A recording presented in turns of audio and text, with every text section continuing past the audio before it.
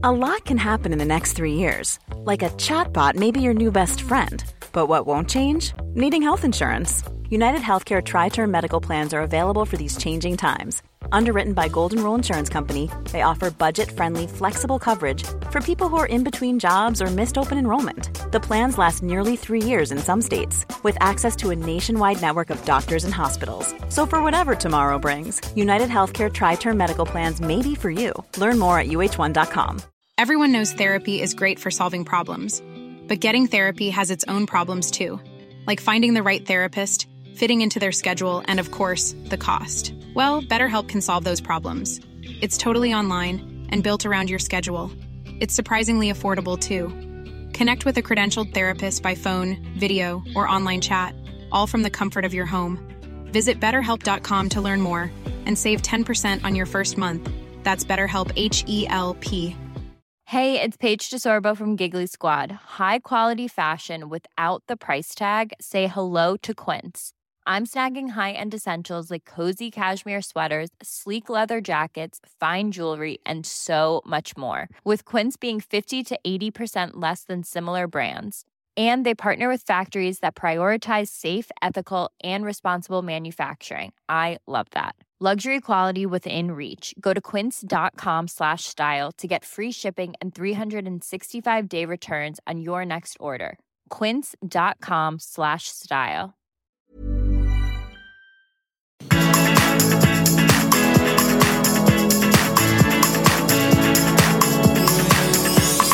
Welcome to the Tired Mummy Podcast, a safe platform where we can openly discuss the highs and lows of parenthood, judgment-free. Join me in authentic conversations with mums and dads from across the globe. Let's help each other feel less alone. Let's grow and feel better in our parenting skin together. Come join our tribe while we get into some real talk. And don't forget, bring your coffee.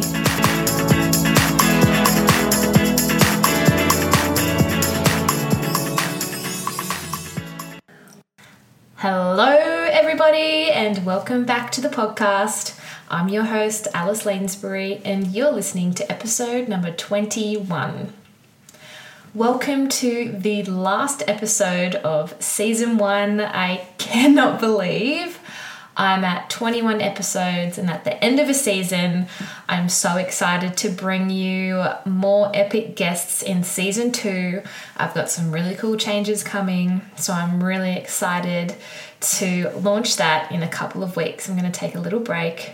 But yeah, I hope you're all having a great day. Thank you for joining me. Today, I'm really excited to bring you Nikki. She is from Wisdom from Working Mums. Nikki is an executive coach supporting high-achieving women in combining careers in motherhood in a more successful and sustainable way. That sounds pretty epic to me. Now, I actually came across Nikki when I was on the internet looking for some answers, I suppose, and I found her blog, Becoming a Mum Without a Mum. And the way she wrote about her experience deeply resonated with me, and I just knew that we needed to talk about this on the podcast. So the title of the episode speaks for itself. We're talking about becoming a mum without a mum. Before we dive in, if you love this episode, please don't forget to leave a 5-star review and subscribe so you never miss an episode. It's super quick and it's super easy, and it helps support me and my little family. All right, let's get started. Hello, Nikki, and welcome to the podcast. I am so grateful to have you on the show. I always kick off the episode asking the same question. So could you please let the listeners know a little bit about you and what's one piece of parenting advice you wished you'd never listened to? Oh, that's such a great question. My name's Nikki. Thank you so much for inviting me onto your podcast. I'm a mum of 2 children. I've got a boy who's 9 years old and a little girl that's 4 years old. And I'm married. I live in the centre of the UK near a city called Birmingham, but I live out in the countryside. And Professionally, I've been an executive coach and leadership coach for coming up for 17 years. And it was only with my own challenging journey into motherhood that I realized that more women needed support in motherhood, particularly when they were trying to combine their career and motherhood. So just over 4 years ago, I set up a division of my business called Wisdom for Working Mums. And I really help women combine work, life and motherhood in a more successful and sustainable way without sacrificing their sanity or well-being in the process.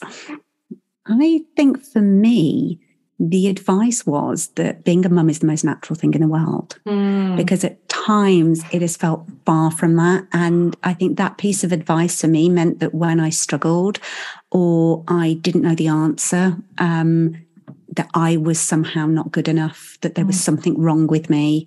So whilst from a nature perspective and procreation, it's been around for millennia, I think the actual role of mothering in the paradigm of motherhood that we live in our society at the moment, I think is far from natural in terms of the expectations and what we see on social media. And, for me, that was probably the most unhelpful advice, because I made myself wrong in the process when it didn't feel natural and easy. I'm guessing you are definitely not alone in that experience. It's a very strange world to parent in at the moment. Yeah, absolutely. Well, today I wanted to talk to you about becoming a mum without a mum. I really resonated with a blog you wrote on this topic. There was a quote in particular you wrote that really struck me, and that was, "The grief of not having your mum around isn't limited to losing her through death." And these words really led me to feel that I was allowed to grieve, because I almost didn't feel worthy of grieving because I didn't lose my mum through death. So I just wanted to thank you for those words. I know that there's so many mothers walking this motherless path. So can you please share with us some of the hardest moments for you not having your mum around? Yeah, and I think to set the context, I'd lost my mum in 2005. She died really suddenly, really unexpectedly. And I actually had I want to say the gift, I don't know if that's the right word, but I ended up, at the time I was on holiday in the Maldives when she died, and it was 24 hours before we could get a flight home. So I was sitting in absolute paradise, coming to terms with really the worst news that I'd ever experienced in my life at that point. And so it enabled me kind of deep reflection in those 24 hours, really asking the questions, what is life about? What am I doing? And I came back and decided to hand my notice in. I'd got a big corporate job at the time. Got this big high flying career, and I decided to hand my notice in, and I took a year out. So I had a year of really leaning into my grief, and I, deeply grieved for her. And I felt privileged that I had the time and the space to do that, because it was prior to having my children. So I'd really gone on a journey with my grief. So fast forward to 2013, when I had my first child, I really thought that I'd done my grieving. Yes, there were times where I felt sad, and, there were days where it would hit me unexpectedly, but I felt in quite a good place in terms of coming to terms with my mum's death. And I was at a really great place in my life, professionally, personally, and it just felt, a great time to be entering into the journey of motherhood. So when my first child was born, actually through my pregnancy, I didn't feel the grief particularly. Yes, I was sad that she wasn't going to be there to meet my baby, and sad that she wasn't around, but it just felt that kind of normal underlying grief that I would have, most days. But it was when my first child was born, it kind of hit me. It hit me like a sledgehammer, and I just wasn't prepared for it. And I'd actually had a really good friend who'd lost her mum years before. And she'd said when she became a mum, she warned me, she said, becoming a mum without your mum, it will hit you. And I remember hearing that and thinking, no, I don't think it will. I just was naive, I think. And so it hit me really unexpectedly, literally, I think in those first couple of days. And I think what I hadn't anticipated was how vulnerable I was going to feel, mum. The uncertainty, the just physically how vulnerable I felt, that the actual birth had been quite challenging. And then having this newborn that I just had no idea what to do with. And it was a very visceral response in terms of my grief. It wasn't necessarily at an emotional level. It was just kind of in my body. And then over the coming weeks, that grief really, really built. And it's really difficult to extract because my son ended up being quite ill and we were in and out of hospital that first year. So I was particularly vulnerable and I'd got a particularly vulnerable child. So I think that level of grief then was layered in because I, up until that point, would be very strong and independent. That's naturally who I am. Personality wise, I don't feel like I need a lot of help. Whereas times I probably do, but don't admit it to myself. But I think that journey into motherhood cracked me open in terms of you can't do this alone. It doesn't matter how strong and independent you're trying to be. You need that village around you and you need maternal figures. And so I've lost my mum, but actually, my mum's family all live away. They don't live locally. So I hadn't got that maternal type of figure in my life. And I've got an amazing mother-in-law who was brilliant, but actually she's very practical. She's not necessarily the most embedded in her maternal energy. So while she was a great support, it wasn't actually what I needed at that point. So just everything from all of the questions that I've got about what motherhood is, and is this normal for a baby, and actually what was I like as a baby, and did my mum feel the same, and just trying to make sense of this new world that I was entering into. I hadn't realized how much I'd need my mum to help me make sense, and not having her around kind of made that even more disorientating, which then kind of opened up this new well of grief that I just hadn't anticipated would be there. Yeah, you just want to pick up the phone and ask all of the questions. Or just have someone hold you like you're holding your child.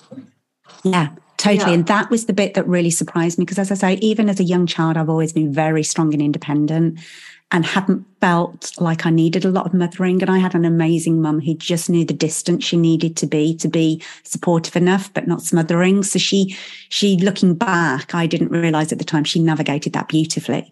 So I hadn't actually realized how much mothering I'd needed. I was like, no, I'm strong, independent. I've got myself together.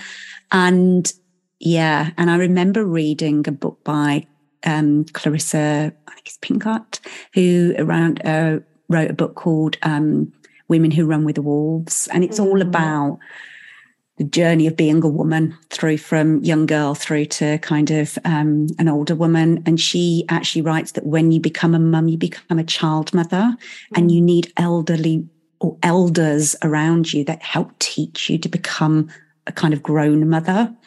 And I remember reading that in that book and going, that was it. I was a child mother. I was new. I needed my elders around me to help guide me and shape me in that role. And I hadn't anticipated that. And I think I really, really missed that and had to consciously start to create that. And I hadn't, knowing what I know now, I would have done that much earlier before I gave birth. I had to kind of do it retrospectively, which was more difficult. You need all that inner wisdom that's, been before you and passed down to you. And unfortunately, Google isn't the same. Yeah, massively. I feel like a lot of mothers these days don't have, especially motherless mothers, they don't have that. Plus, they don't have village and they're going to the internet to find all the answers and it's not helpful. Yeah. We really do need those elders, those aunts, the grandmothers. Yeah. How did you move through your grief after your birth? I think I moved through it quite slowly and kind of was a lot of the time in that first year in survival mode. So there was like this whole background of grief, but kind of just having to get on and do the job in hand of being a mother. So that was really difficult because I didn't feel that I had the time and space to really make sense of my grief because you've got this little newborn that's completely dependent on you. So that felt difficult at times, particularly when I look at it in context of when my mum first died and how much time and space I had to really connect to my grief, understand it and work through it. So it felt more difficult because actually I almost had to put my needs to one side to focus on the needs of my child. Yeah. So at times it felt like it was a very slow process because I hadn't got time to make sense of it or connect to it and do it in a healthy way, I suppose. So I kind of just shoved it away and just kept moving forward of the day-to-day task of keeping a newborn alive and happy and all of the things that go along with being a mother. And it's interesting because about 9 months after I had my first child, I started to get ill. And I just picked up every cold going. And I hadn't been that kind of person before. I'd always had quite a good immune system. And I just kept getting iller and iller and iller, to the point that I went to my doctors and was like, something's not right here. And they did a load of blood tests. And went, "Oh, you're fine. You're just a new mum. All new mums are tired and get run down." And this went on for months and months, to the point where I became that ill. I just thought I'd got some rare condition that nobody would be able to know, because I could feel it in every cell of my body. I was just exhausted. And by this point, with my firstborn, actually, he was sleeping through the night by that point. My second didn't do that, but my first was. So I was like, I'm not tired from lack of sleep. I might be tired from lack of rest, but this level of tiredness isn't right. And I ended up finally going down the private route and getting diagnosed with adrenal fatigue. So I'd literally burnt myself out. And I don't know how much of that grieving process was tied into that. As I say, I'd got a baby that was in and out of hospital. So it was a difficult first year in a number of different ways. But I definitely feel not having my own mum around really contributed to that, because I'd got nothing to lean into and just feel like somebody was holding me. Yeah. And just knowing I was trying to hold it all on my own shoulders, which of course you can't. That's just not possible. You need that system around you. And also just not having, a few years after I had my firstborn, I ended up training in something called systemic coaching, which is based on family systems theory. And the family systems theory is all about our maternal and paternal line and what's happened in those systems that informs how we show up. And it was only then when I realized actually how important it is to energetically just being able to lean into that. It kind of, just as when you read that quote that I'd put about, it just made me feel validated. It was like, it's not because I'm not strong enough. It's not because I, wasn't, digging in deep enough and just getting on with it. It's like, we need this. It's just part of nature. We need to feel that. So yeah, navigating that first year. And I would say it was the first probably 3 years. It wasn't limited to the newborn stage.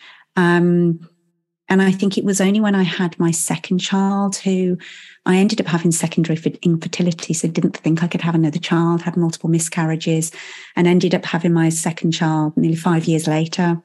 And it was only at that point I feel that I actually healed myself, because I was prepared and set myself up for that second pregnancy and beyond in a much different way. And I actually, it felt like more of a healing experience. The other, like my first child, broke me open and it felt very disorientating. And so, that was very different. Yeah. So when you had your second child, did you think that you would grieve again, or how did you navigate that? Yeah, I very much was prepared for it. And I think what I found with my own grief around my mother is that the times that I'm prepared, like Christmas Day, like Mother's Day, actually I'm more resourced to deal with it. It's just the random days that come and take me by surprise that I would find more difficult with my grief. So I think definitely being psychologically prepared that, this is probably going to be really, really difficult, made it less so. But I actually did some specific things. So I really built a village around me of people that could help from that maternal perspective. And what I realized was that nobody can replace my mum, and nor should they. So recognizing that it's not up to my husband, it's not up to my mother-in-law to try and fill that void. They can't and they shouldn't. And if I recruit them into that position, it's really unhealthy. So knowing that there was going to be this space that would feel like a void, that like the grief would be there, but then building people around me that could help support me. So I hired a postnatal doula after my second was born, because I'd got a very lively 5-year-old that was going to be on school holidays when I was going to be giving birth. Yeah. So I was like, actually coming home with a newborn and having a 5-year-old that is very full on. My husband was going back to work after 2 weeks. So I was like, actually, I'm going to need a few weeks of help. So I hired somebody to come in 2 days a week, just for a couple of hours, either that they would hold the baby while I had a bath, and actually what it turned out that I needed was for her to go and play with my 5-year-old. So he would be occupied. He had connection. His bucket could be filled up with attention so I could focus on the newborn. And I would never have I wouldn't have thought that even existed with my firstborn. And even if it had existed, I would never have given myself permission to do that. I would be like, that's my role as a mother. Surely that's what I should be doing. But it made such a huge difference. And I literally built kind of friends or hired people. I did things like I had a cleaner come in twice a week. I was like, what do I need to feel like I can show up for my family and be the best I can, and what are the roles I need around me? So it gave me a huge amount of permission. And I kind of had more conversations with friends about, this, I anticipate this is I'm going to feel, and this is what I might need from you. One of my friends brought me over food, cooked some home cooked food and brought that round. Another came round and filled my fridge, and just all the things that my mum or a mother that we see in the traditional sense would have done. And I really gave myself permission to ask for the help and receive it. And I would never have done that the first time around. So yeah, those things really, really helped. And I did a systemic session with the lady who trained me in family systems, the most beautiful kind of healing woman.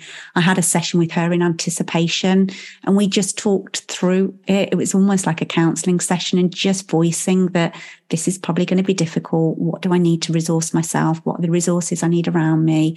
And how do I lean into that energy even if it's no longer around?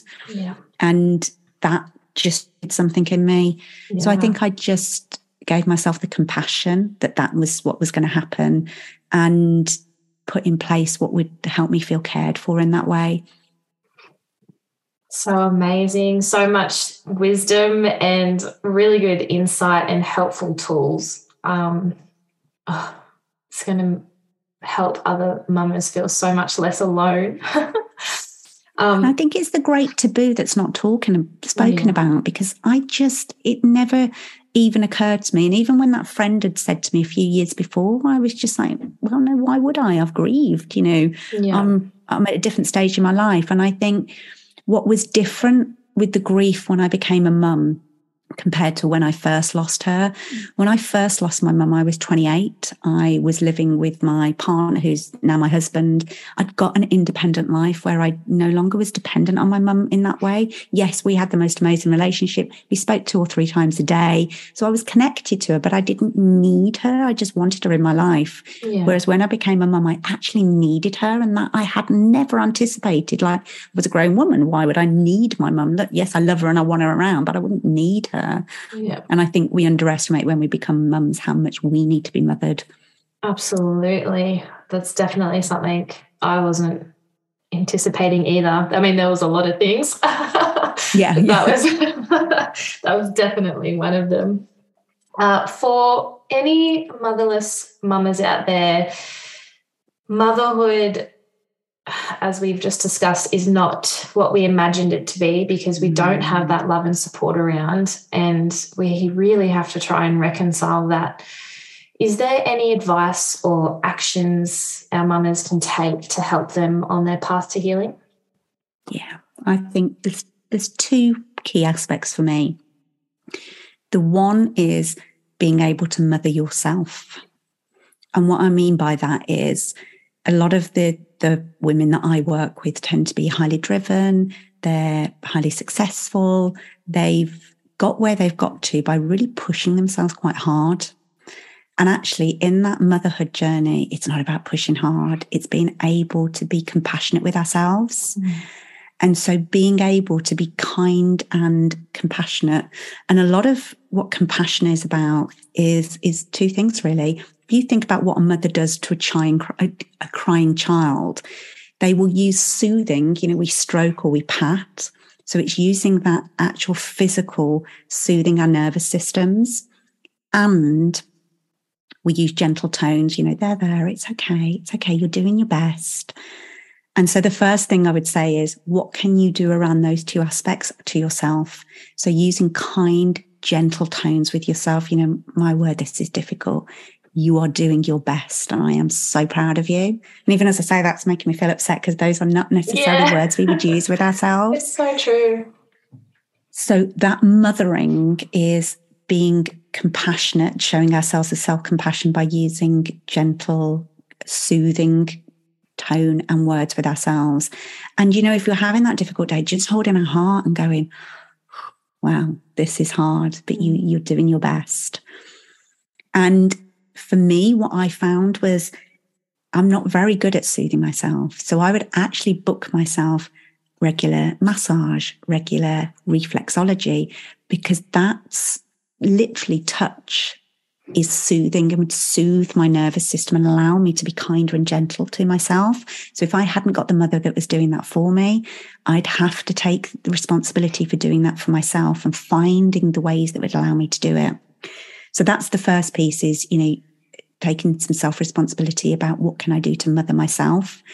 And then that second piece about looking around me to see how can I consciously choose a village that can support me, whether those be other family, other friends, knowing they're never going to be my mother, and nor should they be.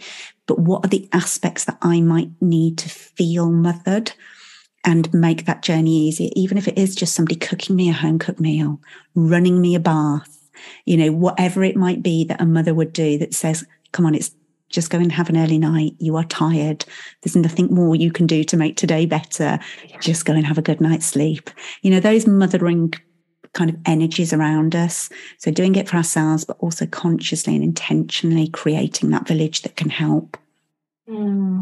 So important. I got quite emotional throughout this whole chat, because there's just so many great shares that you've shared with us today, and I just know it's going to help so many mums, and I just resonate, honestly, with every word that came out of your mouth. So I really just wanted to thank you so much for joining us today, and I'm just so grateful for you coming on and talking about this super important topic. Oh, you're very welcome. Thank you for inviting me. And, I think if there's one thing we can do with our own journeys is help other people, just like you're doing with this podcast. Somebody once said to me, your mess is your message. And I'm like, oh gosh, how true is that? It's only often when we go through our painful moments that we feel compelled to help others. And so thank you for giving me the gift of doing that.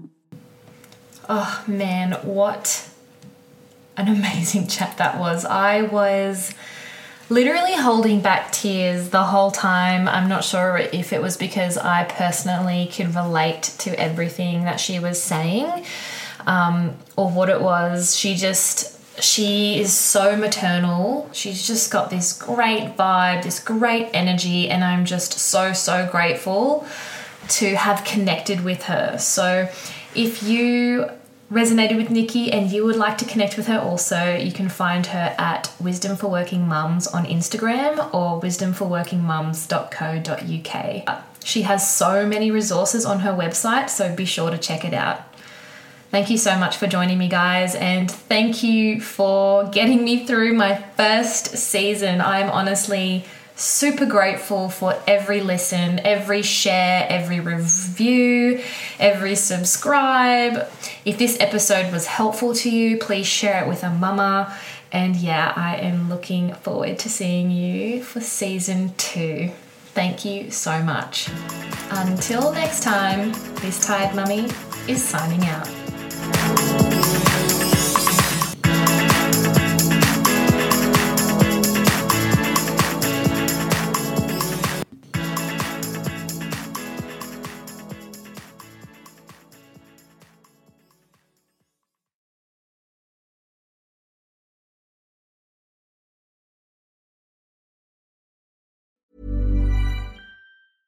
Imagine the softest sheets you've ever felt. Now imagine them getting even softer over time. That's what you'll feel with Boll & Branch's organic cotton sheets. In a recent customer survey, 96% replied that Boll & Branch sheets get softer with every wash. Start getting your best night's sleep in these sheets that get softer and softer for years to come. Try their sheets with a 30-night guarantee. Plus, get 15% off your first order at bollandbranch.com. Code BUTTERY. Exclusions apply. See site for details.